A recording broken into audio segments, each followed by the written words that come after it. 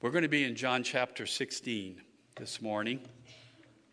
John 16, verses 1 through 15. John 16, verses 1 through 15. I have said all these things to you to keep you from falling away. They will put you out of the synagogues. Indeed, the hour is coming when whoever kills you will think he is offering service to God. And they will do these things because they have not known the Father nor me.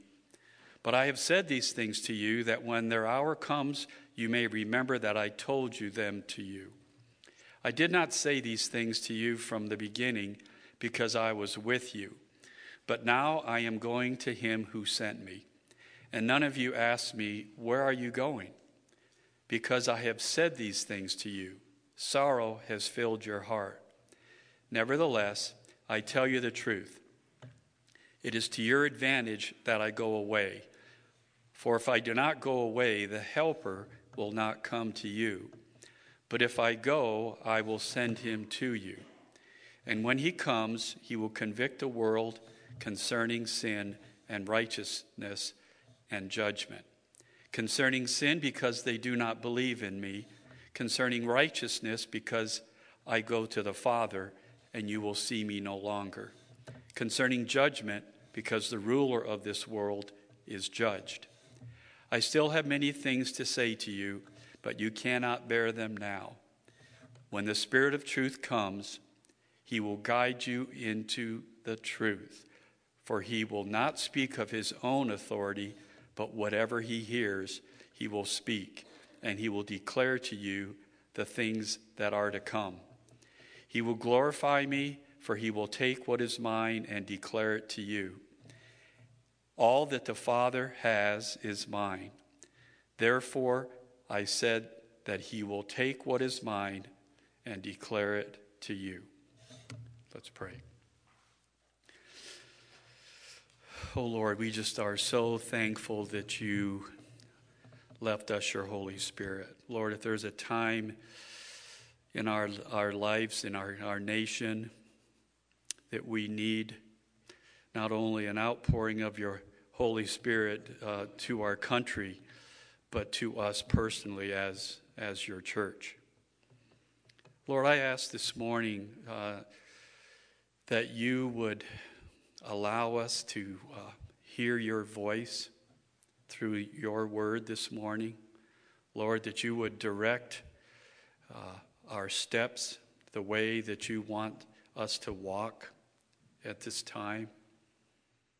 Lord, I pray for a special anointing on it. Lord, if there's one thing that I need in my life, and I'm sure everyone here does, it's the power of the Holy Spirit operating. Lord, give us a sensitive ear to hear your voice this morning. Lord, equip us. Lord, we want to take a moment again and lift up our nation. Lord, I again ask that your Holy Spirit would move on those hearts of our leaders that don't know you. Lord, we pray that you would renew their minds, open their eyes, change their hearts. Lord, that you would put people in their path with that boldness that you promise us to speak truth into them, and that their hearts would receive it. Lord, we pray for those leaders in our country that know you, that you would give them extra strength and endurance to stand against all the fiery darts of the enemy that are going forth now. Lord, I just pray for favor for them. Lord, that you would give them voice to be heard. And Lord, we want to invite you here this morning to speak to your people. In Jesus' name, amen.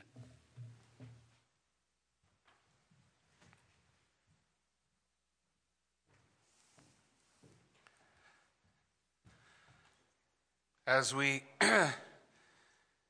continue in John chapter 16, I want to remember to keep reminding you all, myself, we're still dealing with the final few hours before Jesus' crucifixion.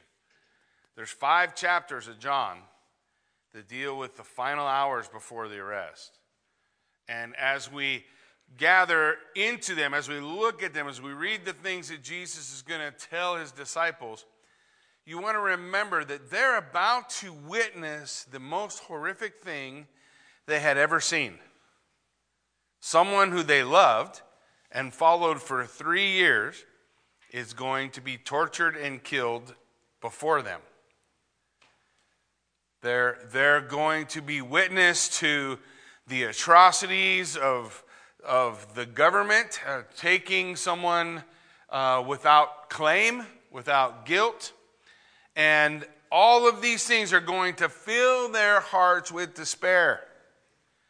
And they're going to want to quit and run, cut bait. You think we created bug-out bags? They have bug-out bags back then. We're not the first people who thought about, I got to keep something by the door in case I need to get out of here quick.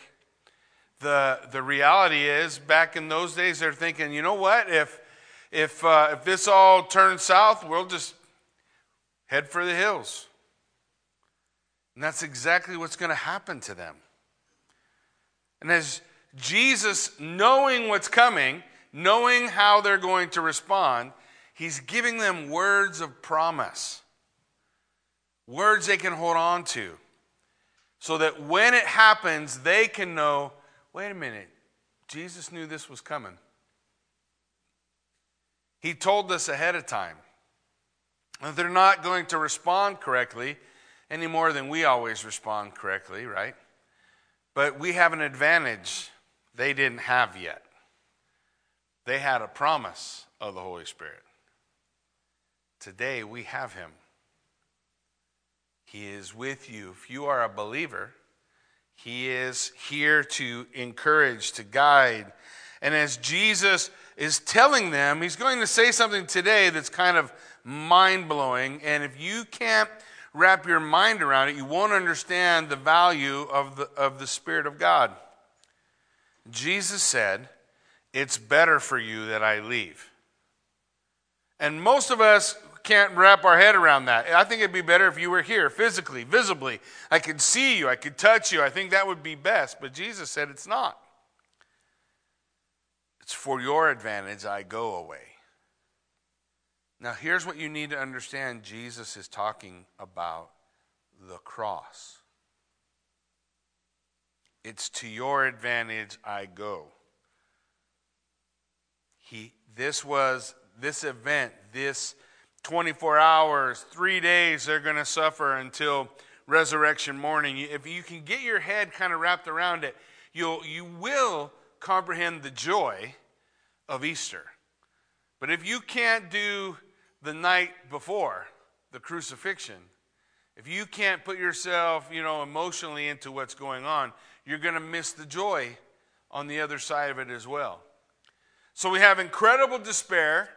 We have all kinds of bad news on bad news on bad news at the end of a long meal and a long night already. We know when Jesus gets them to the Garden of Gethsemane, right? And he asks them to pray with him, what are they going to do? They're going to fall asleep. Because they already had a big meal. They've had a very frustrating and fearful conversation.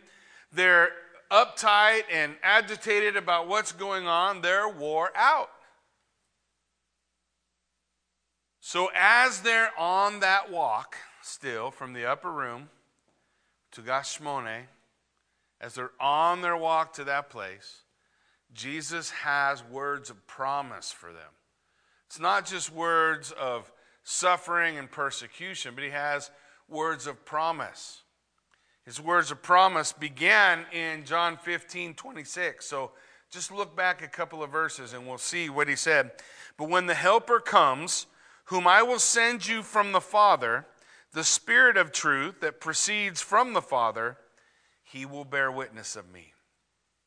So he's telling them, I'm going to send a helper. I'm going to send a counselor. There's someone who's going to come alongside. The word is paraclete, alongside to help. He's going to be there, coming alongside. He's going to bear witness of me. He's going to be bearing witness of Christ. And because he is, in verse 26, verse 27 says, and you also will bear witness, because you have been with me from the beginning. You have in this group of men walking from the upper room down to the Kidron Valley back up on the Mount of Olives, you have here the eyewitness account that will become the New Testament that is sitting in your lap. Because you will bear witness of me, you and I have that account. Because the Holy Spirit is going to be alongside. Because the Holy Spirit is going to equip. And so you also will bear witness of me. Why? One, because you have been with me from the beginning. And I'm telling you this so you won't fall away. So you won't despair. So you don't grab the bug out bag and head for the hills.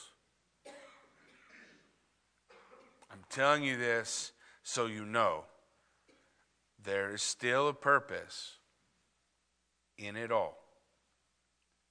Now these guys, Scripture tells us, right? The Gospel of Mark tells us, we'll look at it a little bit later, they're all going to run to a man. Now 2 of them are going to sneak up behind the guys and be there when Jesus is being accused and beaten at the house of Caiaphas. But for the most part, everybody scatters. Everybody does scatter at the beginning. 2 guys sneak in. Remember, Peter's going to stay at a distance. He's going to get himself in trouble just like Jesus said he would. He finds himself in trouble. He goes out, runs out of that place weeping bitterly, and John's going to kind of follow the process. What's going on with Jesus? He'll be there at the foot of the cross. So Jesus can say to John, behold your mother. Mother, behold your son. And John would care for Jesus' mom until she died in Ephesus.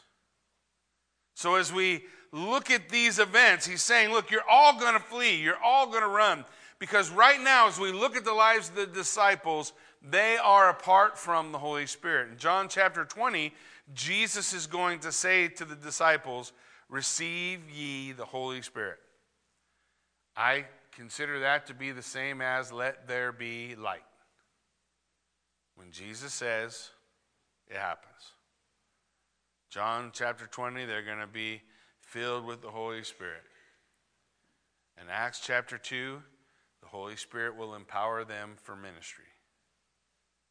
And they will then become men you can't hardly recognize. In fact, when they get arrested, the scribes and the Pharisees are going to say, weren't these the knuckleheads that were with Jesus?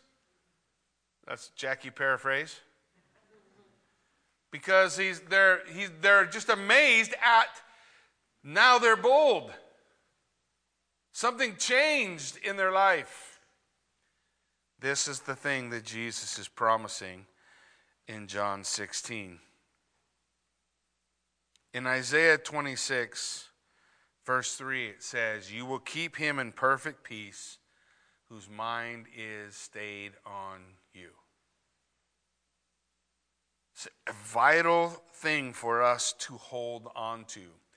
The Lord does not need your starry-eyed optimism. He needs your focus on him. Starry-eyed optimism is not a necessity. That's good for me because I am a glass is empty guy, even if it's half full. I struggle with being optimistic. I don't know, maybe it's from the coach in me. I could always find out what you did wrong. You could have intercepted a pass, ran it back for a touchdown, and I could tell you what was wrong. How you made the wrong read, why'd you step with the wrong foot. There was always something that could be improved. For good or bad, I could always understand that. What the Lord is saying in Isaiah 26:3, and what God wants his disciples to understand, is that our ability to be bold, our ability to be witnesses for Christ, our ability to stand strong in these days does not depend on your optimism or your pessimism. It depends on your attention. He said he will keep him in perfect peace whose eyes are stayed on the Lord. Not CNN or MSNBC or Fox or whatever other, I don't know. If I want to have a bad day, I go home and watch the news. And then I can be grumpy for the rest of the day. So I try not to do that. But what is it that the Word tells me? The Word tells me he'll keep me in peace if I keep my mind stayed on him. But don't forget the second part of the verse. Why? Because what? He trusts in you. When we keep our eyes on the Lord, we trust in him. Paul will say in Philippians, not that I have already achieved or have already attained, but this one thing I do, forgetting those things which lie behind, I press on toward the upward call of Christ Jesus my Lord. I put my eyes on the prize and I keep moving forward. This is the message that Jesus is laying out for them. He's giving them hope. In a few hours, all their hope is going to be stripped away in the most horrific way imaginable. And certainly in this last year, 365 plus days, I cannot tell you for how many people, how many families that exact event has occurred in their family. Something happened that strips away all hope, and you are left with utter despair. And you have no answers for where, when, why, how. Isaiah 26:3 will still be true. He will keep him in perfect peace whose mind is stayed on you because he trusts in you. We hold fast of this same promise that Jesus gave, and we keep our eyes focused on the prize. He goes on in verse 2 to say, now, here's what's coming. They will put you out of the synagogues. So you have good Jewish boys for whom all of their social life is wrapped up in the ability to be part of a social network. We understand social networks, right? Well, back then, Facebook was a synagogue. The area where you went to talk, the area where you went to meet with your friends. If you wanted to get together and say, hey, Mom, I'm going to go hang out with my friends. You met over at the synagogue. Everything about life was centered around the synagogue. So to be put out of the synagogue meant to be cut off from society. Now, there were lots of other societies, but none of them was family. None of them were the people you grew up with. And so what Jesus is saying is the time's going to come, they're going to put you out. You have lived your life in this situation. These men had lived their lives as proud Jewish men and a proud nation that God chose, that God was going to do great things in. They were patriotic to the core. Among the disciples, you have guys that were super hardcore against Rome. And you have these guys all, and Jesus says to them, here's what's going to happen. They're going to throw you out of Israel. They're going to say, you can't be part of the nation anymore. Now today in Israel, nobody cares if you go to synagogue or not. The vast majority of Israel does not believe at all. It's a secular nation. It's not a holy nation. Does God have a plan for them? Sure, he still has a plan for them, but it's not happening today. I'm not one of those who thinks it happened in 1948, although I think things started moving. You have to have a nation for the nation to come back to the Lord, but they're not there. You go visit Israel today, it's no different than going to New York or any place else. He said they're going to throw you out. They're going to ostracize you from that by which you have your identity. And I think, if I'm honest, church, these days are coming for us as well. Because the days are going to come when you're going to have to choose whether you are a good United States citizen or a follower of Christ. You're going to have to choose whether you're a patriot for this nation or a patriot for Christ.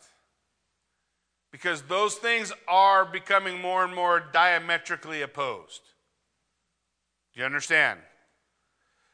I know you would like to think that being a good Republican means you're a good Christian.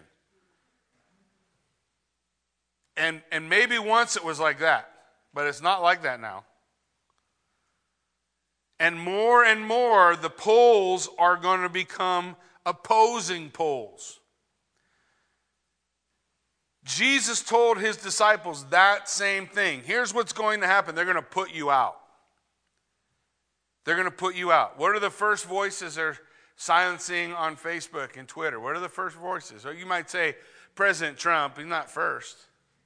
He's just the one everybody notices because he's on the head. He makes a headline. When they throw Robert Gagnon out, most people say, "Who's that? Why do I care about him?"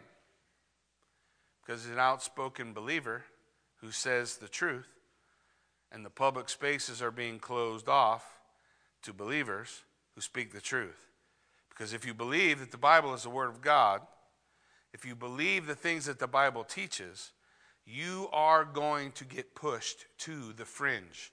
You are the crazy people, the wild-eyed people, the people that are not enough educated and need to go to special camps.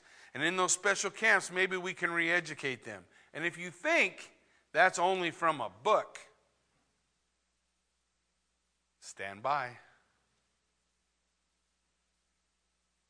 Jesus told his disciples, "Don't be afraid. I've given you a helper. And these days are coming for you." They experienced it. Christian brothers and sisters around the world have already experienced it. It's coming home. They will put you out of the synagogue. Excommunication. Indeed, the hour is coming that whoever kills you will think he is offering service to God. Now, in the lives of the disciples, there is a name that goes there. What name? Of a man who killed disciples, who hunted down believers and killed them in service to God. What's his name? That's right. He said, "I'm doing God's work. I'm going to clean up these streets, these crazy Christians. We got to get rid of them." And so he had the blood of who knows how many believers on his hands. I love the movie The Apostle Paul that they did, that the thing, Paul, we often argue about what was the thorn in Paul's flesh, what was the thing he suffered through. In the movie, it was the memories of all the people he had killed in service to God. And that was the thing that haunted him. And it was neat because at the end of the movie, right, it's the death of Paul. They chop off his head. He goes to heaven, and the people who meet him, who greet him first, are all those dreams he had about the people he had slain, welcoming him to heaven. It's a beautiful picture. As we look at it, this is what he's describing. He's not telling us, look, I'm not telling you this to make you fearful. By the time we get to the end, if you're fearful, you didn't hear me. But I want you to understand this. Jesus said these days are coming to his disciples, and these days are coming for you. And if it's not you, it'll be your kids or your grandchildren, if you're my age. And if that's true, then we owe a debt to them. And we ought to be doing what God has ordained us to do for them. We ought to be teaching them, holding them, discipling them, for the hour is coming. Listen, and they will do these things because they have not known me or the Father. Jesus is saying these are people that don't know me. If they know me, this wouldn't be what they did. It always kind of, I don't know if alarm is the right word, but it always, I'm going to use it because I can't think of any other one. So it always kind of alarms me when people feel free to complain about the bride of Christ. Well, man, let me ask you who are married. How much do you appreciate someone coming and telling you how much of a dirtbag they think your wife is. Do you appreciate that? Do you usually just sit back and go, yeah, you're right? If you're a man, usually it means somebody's about to get socked. Right? So when people come and they say, you know what, the church is just a bunch of hypocrites and they're good and this and that, those statements may be true. But you are talking about the bride of Christ. You are talking about his baby. And I don't think it's okay. That's why Jesus told us, what do you do? Well, don't come tell me how messed up the church is. What do you do? The Bible is very clear, abundantly clear. I have aught with my brother, I go to my brother. I have aught with my sister, I go to my sister. I have a problem with somebody in the body, I talk to them. So that I might be reconciled, so that there might be peace. Jesus said, look, they don't know me, so this is why they're doing this thing. And I would warn us against being overly harsh against the church as an entity. And when I talk about the church, I'm talking about believers, not what the world calls the church. People who believe Jesus Christ is the Son of God, who are trusting him as their Lord and Savior. Yeah, that's the church. Anybody who shows up to church on Sunday may or may not be the church. I don't know. But if those things are true, then you are part of that family, and you have been forgiven by God, and you are considered, according to the word, just men, just mankind. This includes you two ladies. Just men made perfect before God. Why are you perfect? Because you never messed up again?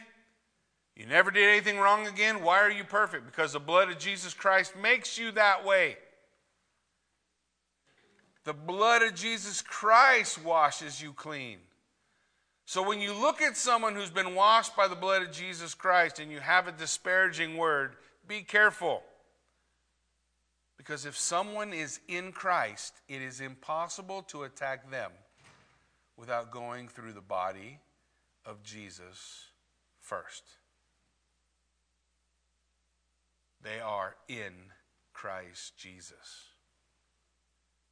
So we ought to be careful. That's why the natural response from the believer is to love one another. Why? Because we're all where? In Christ Jesus. We're all covered in Christ. And if we're covered in Christ, we all love Christ, don't we? So this should be a natural outpouring out of us. It said, Jesus goes on in verse 4, but I have said these things to you that when their hour comes, you may remember I told you. These aren't shocking events. It's not like God forgot what was going on. He lost track of time like we do. Does that ever happen to you? You lose track of time? Sitting around, I don't know, maybe you got into watching a game. Although I don't watch games anymore. It's the only thing I can think of right now. But you're watching a basketball game or a football game, and you are so into the game and what's going on, you lose track of time, and oh my gosh, I forgot to go pick up the kids at school or whatever. My grandkids, this is a rule. I forgot this rule, but this is a rule. Grandpa, don't make us the last kids to get picked up. This is a rule.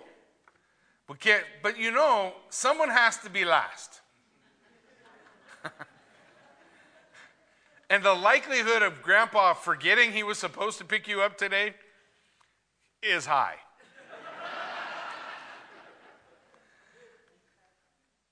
But I'll take you to ice cream when I do it, so maybe it's not so bad. These are the rules, right? But Jesus says, look, God hasn't forgotten. He's on the throne. He knows what's going on. It all is a part of the purpose and the works of God. And so we put our trust in him. Now, it's not that answer is supposed to satisfy us. What's supposed to satisfy us is keeping our eyes on Christ. Keep your eyes on him. He will keep your heart in perfect peace. Eyes on him. I was reminded of that while we were singing. I don't remember I don't remember what song it was or what line, but I was reminded of how many martyred saints entered into eternity singing songs together while horrific things were happening. And what a witness that was to a world that hated them for it. Jesus tells us, I want you to know these things are coming. Listen to what he said. But I remember I told them to you. I did not say these things to you in the beginning because I was with you. Think about it. Every time somebody came at Jesus' disciples, who intervened? Every time the scribes and Pharisees come up and go to the disciples, hey, how come you're eating with unwashed hands? It wasn't the disciples that answered. Jesus would put himself between them and his disciples. And he would say to them, it's not what enters your body that defiles the body. What defiles the body is what's already in your body. For the abundance of the heart, the mouth speaks.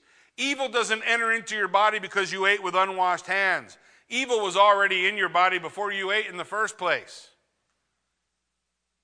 Jesus would intervene. He'd put himself between. He would intercede for his disciples and stand there. But now he's saying, now I'm telling you this because what? I'm not going to be here. I'm not going to be here. And he told them to love one another because you need to be here for each other. Right? That we can stand in those same gaps for him. Scripture will go on in verse 5. It says, but now I am going to him who sent me, and none of you asked me, where are you going? Well, they have asked. But when they're asking, they don't understand. The point of it is, Jesus saying, none of you cares where I'm going. He's saying, look, you guys can't comprehend what I'm telling you. I'm going to the Father. I'm going to heaven. I'm going to die. And all of these things were messing with their minds. We can't hear this. Where are you going? What's happening? What's going on? Jesus said, look, I'm going to the Father. None of you asked me. And he tells them why. Why is it that they can't wrap their mind around it? Because I have said these things to you, what happened? Sorrow filled your heart. You ever had such an intense emotion you couldn't think about anything else? Intense grief, intense worry, intense concern. We used to live out on the what do you call that place, babe? Yeah, that's what I thought you were going to say. What's that big hole the river runs in? Canyon? Look, guys, Alzheimer's is going to be rough for me. So, we used to live out on the canyon out in Filer, right? You could throw a rock almost to the edge. So, we live out there, surrounded by cornfields. It was paradise for Jackie, not for Kathy. It was paradise for Jackie because you had to work at seeing other human beings because everything was corn all around you. For Kathy, all she could hear was the music for Children of the Corn, and she was a little tripped out. So when we lived in that house, we just fresh from California, just fresh, and we weren't used to critters. There are critters that live in your house now. Now I have made peace with the critters. They got names. You know, they're fat because I feed them. But back then, hey, we got to make sure we take care of it. So we threw out a bunch of bar bait. Never heard of that before I come here. We threw out a bunch of bar bait, and it was doing a good job killing the critters. But one day in the afternoon, I come home, and there, right in the middle of the floor, is a dead mouse. And I look at that mouse and I say, I should probably take care of that before Kathy gets here. But it was just something, I don't mind touching dead animals. I shoot them and touch them all the time. But a dead mouse, Seems like there ought to be a better way to do this. So I opened up a kitchen drawer. And I pulled out, why are you people laughing already? I pulled out a set of tongs. I reached down and I picked up that mouse with them tongs and I threw it away. Perfect. Then I set it down on the counter. I figured I'd wash it later. So I went about my day. I come home and Kathy had made, you remember what you had made? So she had made roast. It was beautiful roast. Beautiful. And her and the kids, Cole and Joe, they're all sitting down eating this roast. And I come walking in and I look in the crock pot. And there is the tongs. So nonchalantly, I just look over at Kathy and I say, hey, did you wash those tongs? She's like, no, they're just on the counter. So at this moment, I am filled with an emotion did not enable me to think well through the process of what I'm pretty sure I don't want to confess. They're all eating from the dead mouse tongs. So I joined my family.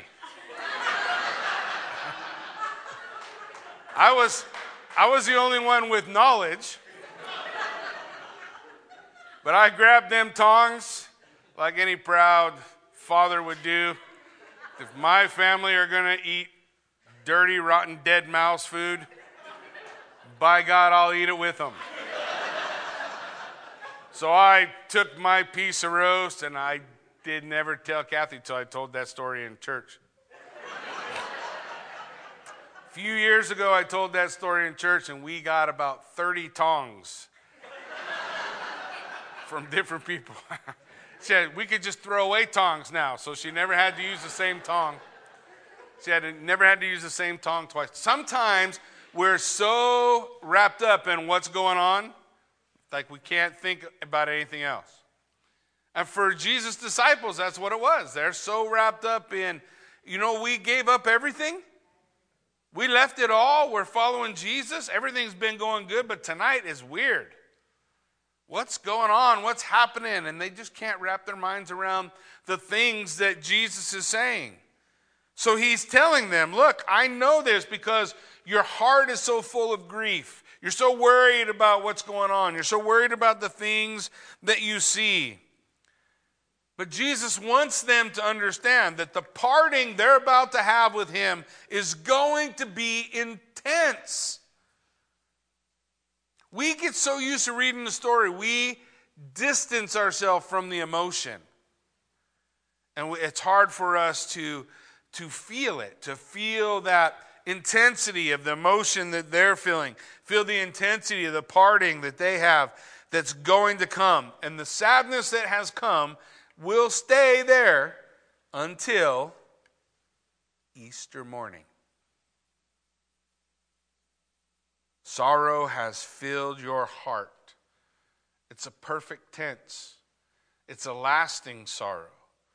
It's a sorrow that will be there until the day they see his face. So Jesus is letting them know, but he wants to remind them. He says, nevertheless, in verse 7, nevertheless, I tell you the truth. It is to your advantage that I go away. Now keep in mind, when he says I go away, it's to your advantage I go to the cross. You understand that? Is it to the disciples' advantage that Jesus goes to the cross? Is it to your advantage that Jesus goes to the cross? Is it to your advantage that he dies, is buried, and rises again? Is it to your advantage he goes to the right hand of the Father until his enemies have been made his footstool? Absolutely. And it will be to your advantage on that day when he returns and sets his feet on earth. When the return of the King takes place. It's to your advantage that I am going away. He wants them to understand that. He wants them to know that. For if I do not go, the Helper cannot come. Now the Holy Spirit, I want you to understand, the Holy Spirit has been working the world since the world began. The Holy Spirit is present at the beginning of creation. The Holy Spirit was part of what was going on in the world. The Holy Spirit would anoint the prophets for ministry. The Holy Spirit would guide kings and he had an integral part of all the things that have been going on in the world always. He's been here just like God has, just like Jesus was before the incarnation. We have Christ in Old Testament. We see the appearance of God. So we see over and over and over again this manifestation of who God is throughout time. So when he says, he can't come unless I go, it doesn't mean that the Holy Spirit is not there. What it means is there's about to be a way that the Holy Spirit is going to be with people that has never happened.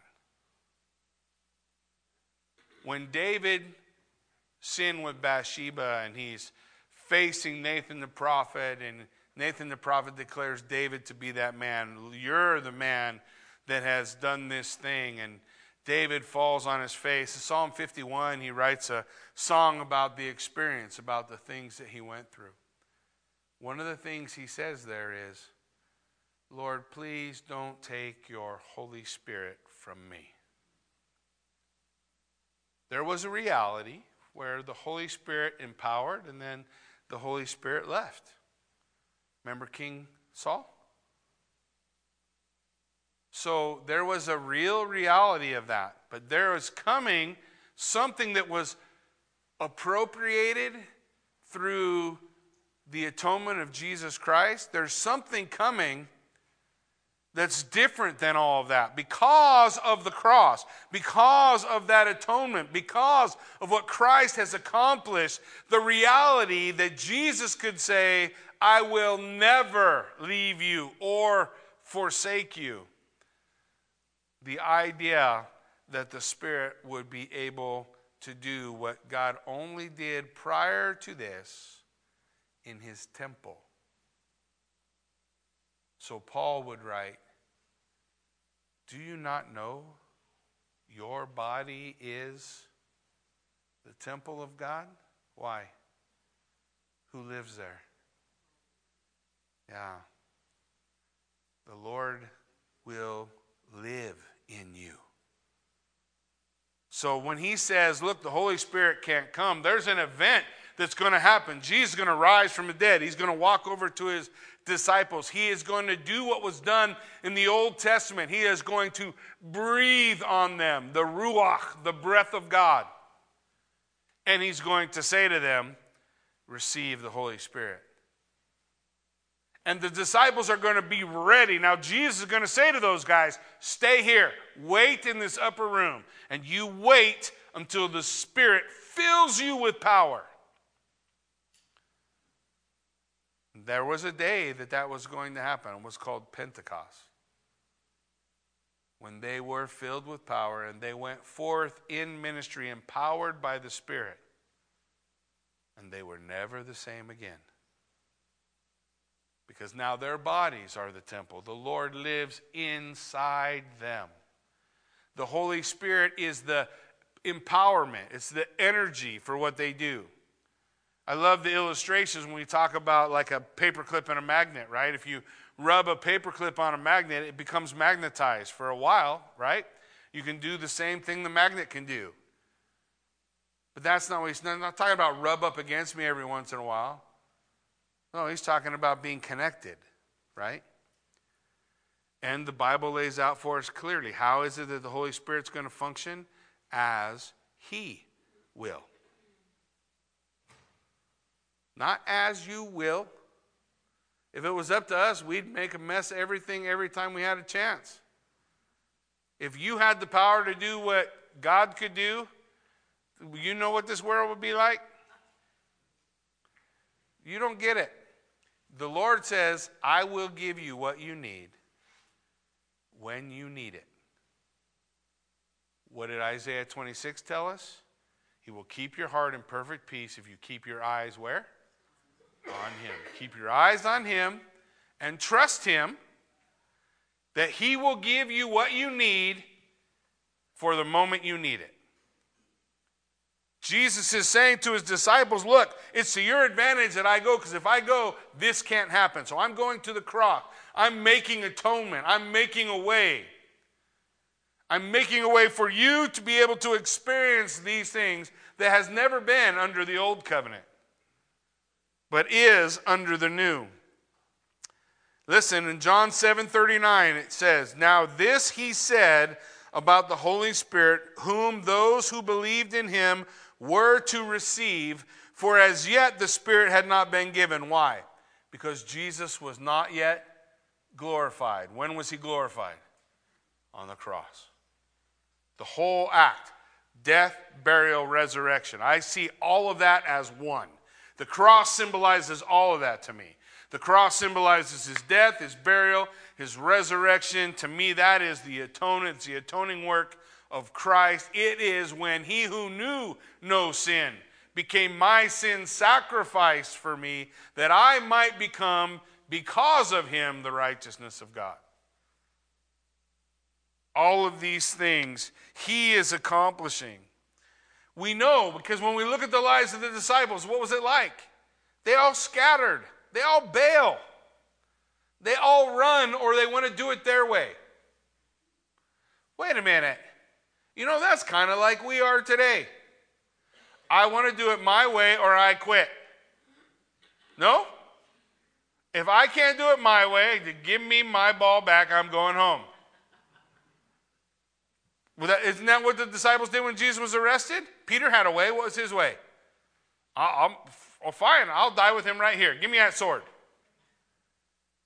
Yeah? And he cuts off some dude without a sword. That's who he swings at. Yeah, you know the high priest servant's not running around with swords. He wasn't the high priest ninja servant. Peter goes after in one moment, that's all it takes him to go, who's the most likely guy I can take? The high priest servant. You don't have a sword? Got a big ears. I got them. So he goes after him. What? He wants to do it his way. Now, as soon as doing it his way, Jesus stops him and says, he who lives by the sword will die by the sword. You want to live by doing it your way, you're going to die by doing it your way. Put that down. Puts the ear back on Malchus, heals him, is accepted in his arrest, taken away, and Peter's left with, wait a minute, what just happened? I can't do it my way? No. You cannot do it your way. It's God's way. It's his way. That's why Isaiah 26:3 is so important. Because if you don't keep your eyes on him, your heart's not going to be in peace. You're going to be anxious. You're going to be all wrapped up about what do I do and how do I do it and what do I need to do to prepare and how many things do I need to have? How much food should I have in my basement? And all the things that we think about when we worry about all the stuff that's going on. But we say, I'm going to do it your way, God. I'm going to put my eyes on you. You've given me what I need to be successful. Your Holy Spirit will give me what I need when I need it.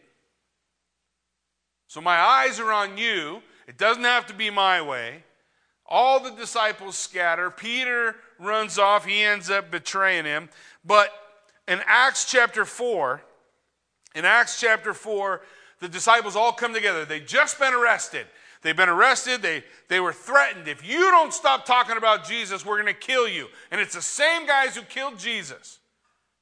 And it's only been a couple of months. So hey, it's not going to be hard for us to draw pictures of you guys, put wanted posters up everywhere. We know what you guys look like. We know where you eat. We know who your family is. You keep talking about Jesus, we're going to do to you what we did to him. So the disciples come together and they pray. In Acts 4:31 it says, and when they had prayed, the place in which they were gathered together was shaken, and they were filled with the Holy Spirit. Now they already had the Holy Spirit in them. This means they are empowered by the Holy Spirit. The Holy Spirit will give you the power you need when you need it. Not the way you want it, the way he wants it. That's what the Bible says. And so he gives you what you need when you need it. They were filled with the Spirit. and continued to speak the word of God with boldness. What did they need? Boldness. What did they get? Boldness. They needed boldness. They got boldness. The Holy Spirit empowered them for service. In Acts 5:41, these same guys who scattered on Jesus says, then they left the presence of the council. The council beat them. And this time, they went out and they kept preaching Jesus' name. So the council gathers them together. Now they beat them. Okay, so if you guys aren't going to stop doing this, somebody whoop them. Get the stick out. So they get out the rods and they beat them. They beat them. So they get a similar beating, not the same beating as Christ, but they get a similar beating. And then they're released. Acts 5:41 says, they left the presence of the council rejoicing they were worthy to suffer dishonor for his name. Was that the same guys? That's not the same guys who ran. That's not the same guys who scattered. It's not the same guys who argued about who's the greatest. Are they perfect guys? No. They're just like you and I. What do they have now? The Holy Spirit. Because the Bible teaches us that the Holy Spirit will give the gift he wills, as he wills. Can you ask? For sure. That's what we do every time we pray for healing, isn't it? Lord, we pray that you would move in, heal this person. Sometimes God says yes, sometimes God says no. Because it is as he will. And sometimes afterwards we're left going, what was that about? I don't understand it. I've told you before. I have no idea why God healed me and not the twin boys in Redlands that died of AIDS.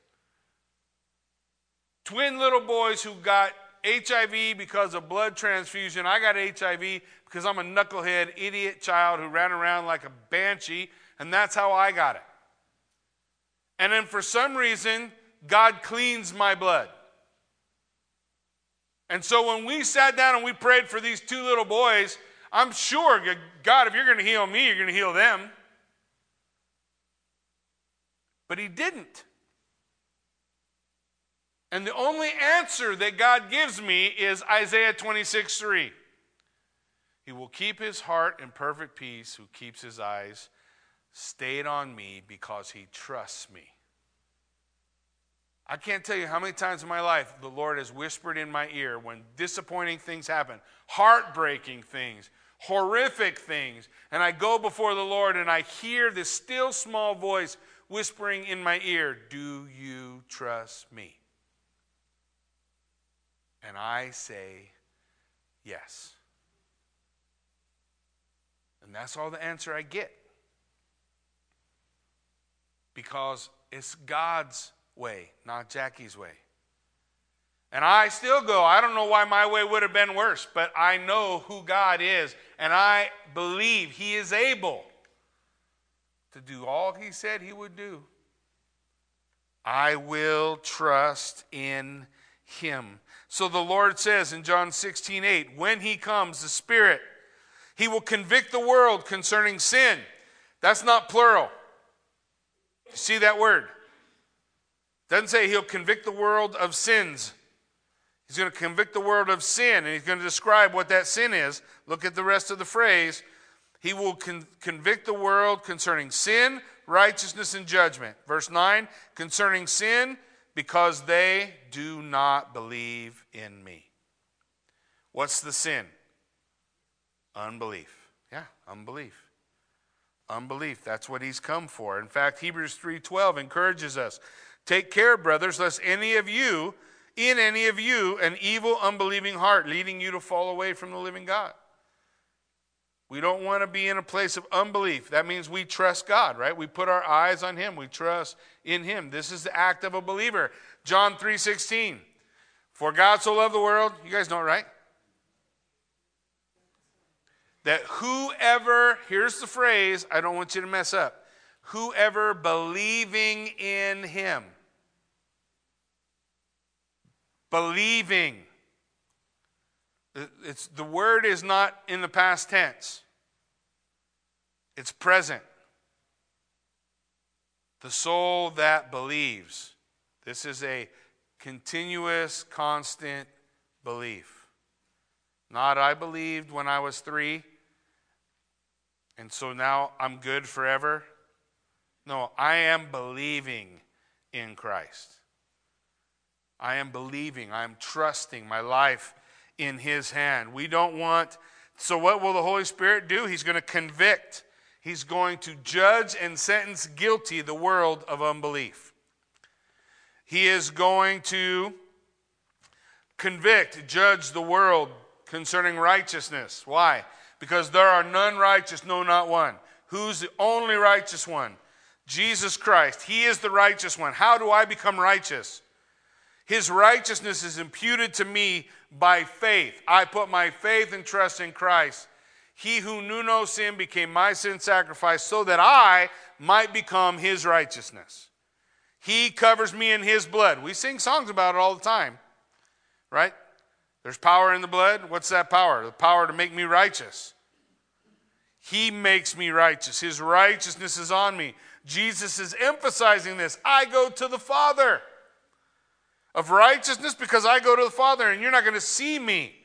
I'm not going to be here to stand in the gap for you visually so that you see it. But my righteousness is covering you.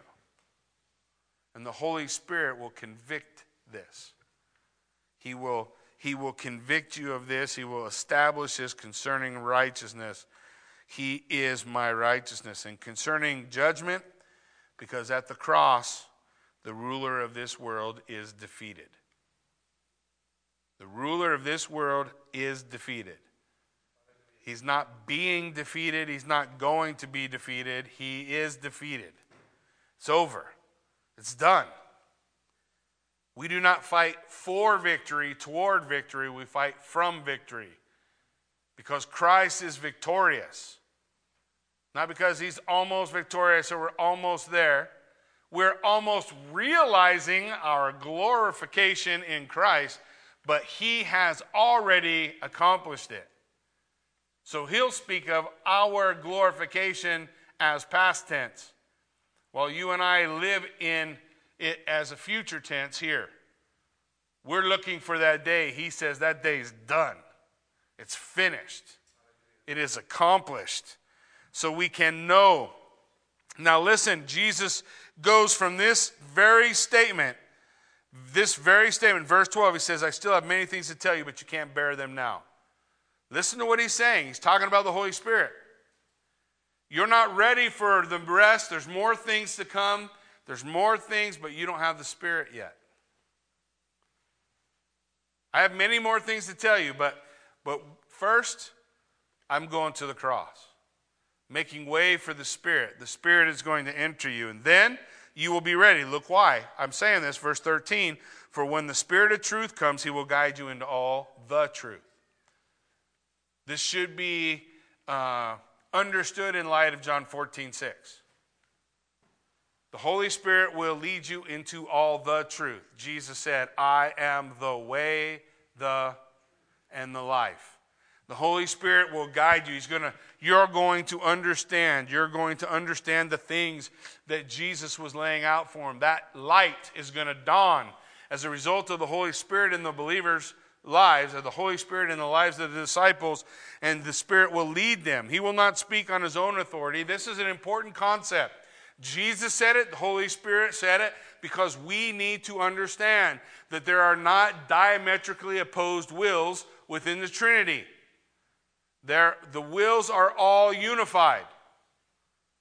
So it's not like here's what the Holy Spirit's trying to do, and then here's what Jesus is trying to do, and over there's what the Father's trying to do, and somehow all those things are going to work together. No, they're all unified. It's not about when Jesus says, nevertheless, not I will, but what you will. He's saying my will is not in misalignment with God. I'm not in opposition. It's not about me. It's about the unity of Yahweh, the unity of the Godhead. There is not diametrically opposed wills. So the Spirit doesn't speak on his own authority. He speaks whatever Yahweh says. The Son doesn't speak on his own authority. He speaks whatever Yahweh says. because they are Yahweh. One God, one focus, one unifying will. He will not speak on his own authority. Whatever he hears, he speaks. Whatever he hears. Didn't Jesus say the same thing? I'm not speaking my own authority. Whatever the Father tells me, these are the things I say. The same thing with the Spirit. There's not some kind of weird... In human people, if we put 3 people together, sooner or later, there's 2 are going to line up against 1, right? But it's not so with God. God is not like that. God is utterly, perfectly one. Perfectly unified, perfectly focused. One will moving forward, describing to us the truth of Christ. He will declare to you the things that are to come. What is he declaring? This is not a proclamation that he's going to tell you the future, and he'll let you know when stocks are going to go up and when they're going to go down, and he's going to tell you all the things you need to know to get ahead in this life. No, what's he going to tell you? He's going to tell you the Holy Spirit is going to reveal to the disciples the totality of the work of Christ in accomplishing the church. That's what he's going to tell them. That's what's to come. What was next? What was next for these guys? What was the next thing being birthed? He's like, look, he's going to tell you the things to come. He's going to tell you the deployment of the church and the birth of the church. He's going to teach you how to take care of the church and how to teach the church. And he's going to bring to your mind the things you need to set down and write. And you're going to go from church to church. You're going to teach. You're going to find yourself huddled together as disciples here in Jerusalem. But don't worry, God's got a guy he's going to send around to all of them, and you're going to train up disciples from you who are going to go out and continue to do the work you've begun, because if you die here without doing that, this all stops. And here we are 2,000 years later, and the plan hasn't changed. Go make disciples. In our day, my firm conviction is that we are in what I would call exile. We are under judgment. And as being under exile, I feel like, in my opinion, okay, I'm not telling you, thus saith the Lord, I'll let you know if that day comes, but he hasn't brought me before him in his counsel, so I'm probably not going to say that. But I am going to tell you what I think the word tells me is that it's time for God's people to start to understand we have lost our focus. We have lost generations because we're not discipling. We have lost people right and left because we have not taken on the serious role. We try to find somebody else to do it for us. Right? I did this too. I brought my kids to church so that they would learn about Jesus. I should have been teaching my kids about Jesus at home. Every day, wherever we were, whatever we were doing. Now, I don't have a time machine. I can't go backwards and do that.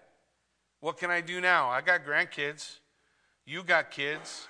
We can come together as a community and say we're going to be focused on discipling, because that's the one thing Jesus told us to do, right? Go and make disciples. Go and make disciples. So the word to the children of Israel in exile, I believe from Ezekiel, is you better train the next generation because your generation messed it up. Better train the next generation. Some of the next generation is here. They're begging to be trained. They're begging to be discipled. They're begging to be poured into. What did the Bible say? How would that happen? The older will pour into the younger. The older women into the younger women. The older men into the younger men. That we would come together as a foundation together and prepare the next generation for what needs to be done. And we can say we're going to be all afraid, but if we just put our eyes on Christ, we'll have peace. We're supposed to do the job we were supposed to be doing all along that we ain't done. So we just need to be able to understand, to comprehend. This word from Jesus to the body is, look, man, we have everything we need to fight from victory. You didn't lose. Christ won. We need to do what he told us to do. And we say, I don't know how to do it. Well, he said, I'll give you the helper, and he will empower you for whatever you need to do. So if God is calling us to do something, his commandment is also his enablement, because he's empowered you through his Spirit. And the Spirit will give you what you need. But there's no magic pill. I don't have a red or blue pill I can give everybody. Here, take this pill. They only do that in TV shows. The reality is, it takes effort. So men need to gather around men and disciple one another, be prepared. So that they can go gather around men and disciple one another and be prepared. So they can go around, and so that the women can get around discipling women and go and be prepared. And then together as family units, working within family units, and we develop and build and grow and become who God wants us to be. That's what God wants. We lost this because we didn't do that. Not because we didn't march on the corner, not because we didn't hold a billboard, not because we didn't elect the right guy or a wrong guy. We lost our place in this nation because we didn't do that. Disciple. That is the commission he calls us to. Jesus says in closing, "This Spirit will glorify me, for he will take of what is mine and declare it to you. And all that the Father has is mine. Therefore I said he will take what is mine and declare it to you."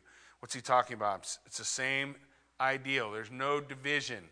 Okay, there is what Jesus has, what the Father has, what the Holy Spirit has, and the Holy Spirit says, you can't have this because this is mine. And Jesus is not over here saying, you can't have this because this is mine. And the Father's not over here saying, you can't have this because this is mine.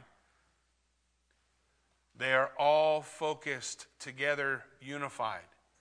And that, listen, that, ladies and gentlemen, is to be the focus of the church.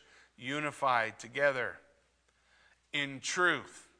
Not unified beside some weird idea that, we sit in a circle and sing Kumbaya. We're unified in the truth. What God's Word teaches, what God's Word says, we hold fast to that. And we know the Holy Spirit will glorify the Son. The Son will glorify the Father.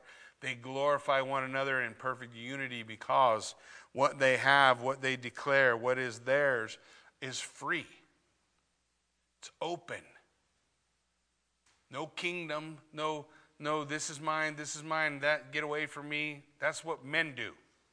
That's not what God does. God says, look, I am giving you the greatest gift I have in heaven. That is my Son. And he's going to bring to you righteousness so you can be prepared. And just because I know the weakness and frailty of man, I'm also giving you the Holy Spirit to empower you. So whatever we need to do can be done by the power of the same Holy Spirit Jesus was telling his disciples they needed for the road in front of them. Amen? Amen. Why don't you stand with me? Let's pray. Father God, we thank you for this time. We thank you for your word. We thank you for truth, Lord. I pray, God, that we might be able to hold fast to the things that your word is teaching us. Help us make application, not just to understand this is a necessary part for the disciples so that they can become the men they want to be, but this is a necessary part for us so that we might become the men and women we want to be.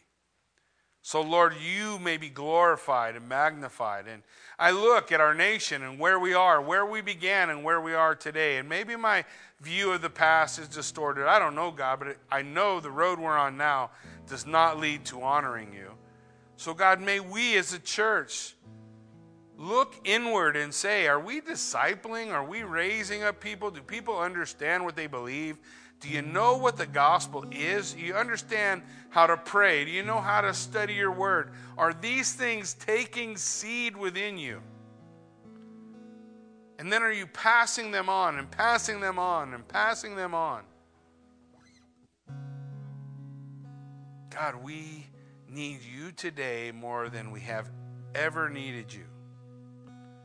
We need you now, Lord. We need your Spirit to guide us, open our eyes, open our understanding. Because the victory that we're going to have is not some political solution or some suit in a courthouse or something out there, some way the world would do it.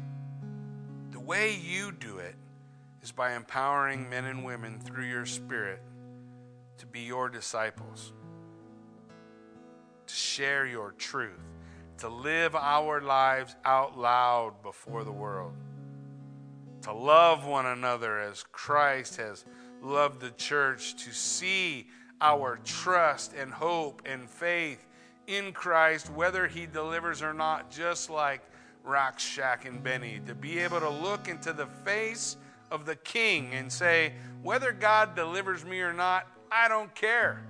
I'm not bowing. There is one God and one King and one name under heaven by which men must be saved.